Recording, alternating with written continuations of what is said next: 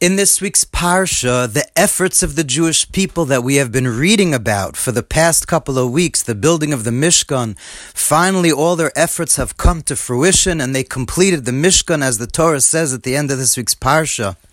And the Torah tells us in chapter 39, verse 33, that Vayaviu es HaMishkan el Moshe, they brought the Mishkan to Moshe. And Rashi explains what does it mean that they brought the whole Mishkan to Moshe. Moshe didn't take part, quote unquote, in the actual building of the edifice, of the different structure of the Mishkan. But when it came to actually assembling and putting up the Mishkan, Rashi brings from Chazal that nobody was able to put up these huge wooden boards that the Mishkan was made up of because they were so big.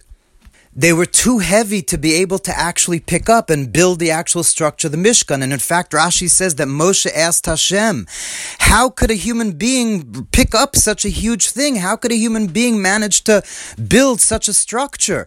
So Hashem says to him the following words that we have to always keep in mind.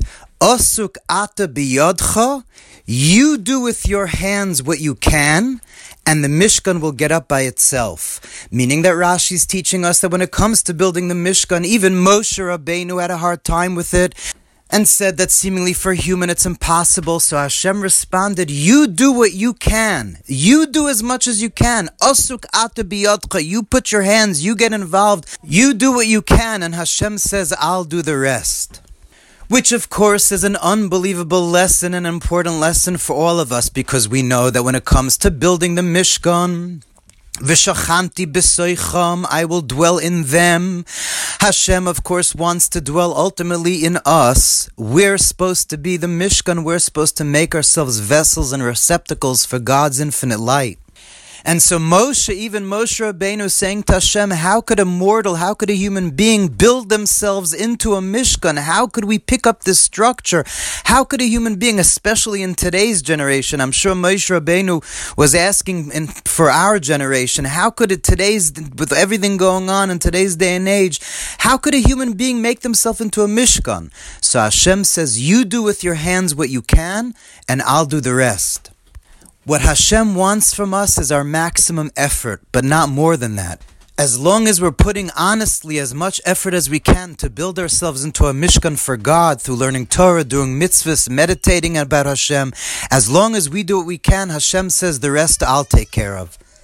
And on this topic of Moshe putting up the Mishkan, there's a beautiful teaching from the Slonim Rebbe Zatzal, the Nesivos Shalom. The previous Slonim Rebbe, the Nesivos Shalom, says a beautiful teaching. You know that Chazal teach us, the Medrash says on this Parsha, we're going to read about it more in Parshas Tzav in 2 weeks, but the Medrash ready on this week's Parsha says that during the Shivas Yemei Miluim, the Shivas Yemei Miluim are the 7 days of consecration. When it came to actually building the Mishkan, there were 7 days that each day Moshe Rabbeinu put up the Mishkan and took it down, and those 7 days Aaron and his sons, the Kohanim, had to prepare themselves and sanctify themselves, and then Vayihi b'yom hashmini, that's Parsha Shmini, on the 8th day, that's when God actually descends into the Mishkan, as we're going to read about in a few weeks. But during those 7 days of Miluim, those 7 days of consecration, so Chazal say Moshe put up the Mishkan every day, and in fact, not just once. The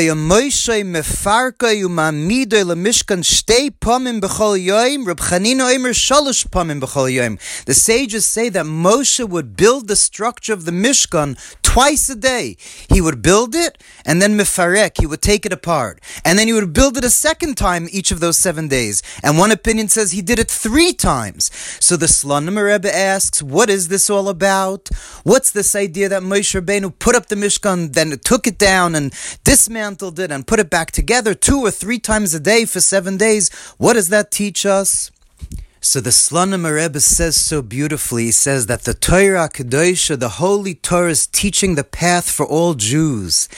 That even if a person toiled, worked hard, to livnois es mishkanoi, to build their inner Mishkan, you worked hard, you did so much to try to make yourself a Mishkan for Hashem. And then we fall, we fail, we sin. V'nafal agamre, one falls completely, and one's whole structure completely falls apart because of the fact that we failed, we sin, says the Slonim Rebbe, never give up.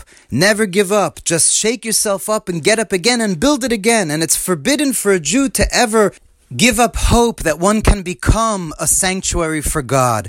Asur liyehudi lipol beruche. It's forbidden for a Jew to get depressed over the fact that one sinned. Like we know, Chassidus always teaches that the Yetzer Hara, more than he wants us to sin, wants us to get depressed and sad and give up hope of ever really connecting to Hashem through the sin. So he says, the Slonim Rebbe, that's the lesson of the 7 days of consecration, being built and taken apart. That's the story of our lives. We build ourselves up to Hashem, and then we fail and we fall apart, or life throws us down and life gets us to fall apart, unfortunately, sometimes. And we have to know that no matter what, never give up, no matter how hard it is, no matter how much we feel that everything is against us. The whole reason our structure, our facade falls apart is because God gets the most pleasure when we get up again and build ourselves again. And then the Slonim Rebbe says a beautiful idea. According to the opinion that it was built, that Moshe Rabbeinu, that Moshe built and took apart the structure twice a day, that's referring to morning and night, which means the times in life when everything is shining, when everything is light, and the times of nighttime, of darkness, when things are difficult. And says the Slonim Rebbe, according to the opinion that he would build the Mishkan, he would put it together 3 times a day for the 7 days. 3 times 7 is 21. 21 is the gematria of Hashem's name, Ehyeh. Ehyeh, Aleph Hey, Yud Hey, which of course is the name of Tshuva.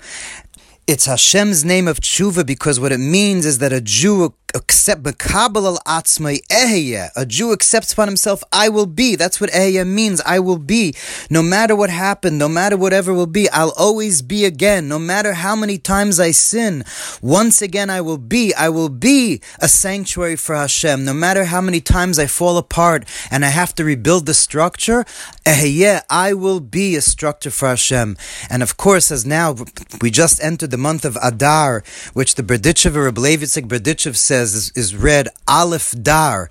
Adar is Aleph Dar, that the One dwells among us. That's the ultimate simcha, Mishanichnas Adar, when we enter that knowledge that God dwells within us, Marbim B'Simcha, that brings the greatest joy. As long as we're working on constantly rebuilding our structure, eventually we're all going to become temples for God, mamish, and we're going to feel atzmus u'mahus, the essence of God within us. With the coming Mashiach Tzidkenu, we should see it mamish today. Good Shabbos, a good Chodesh.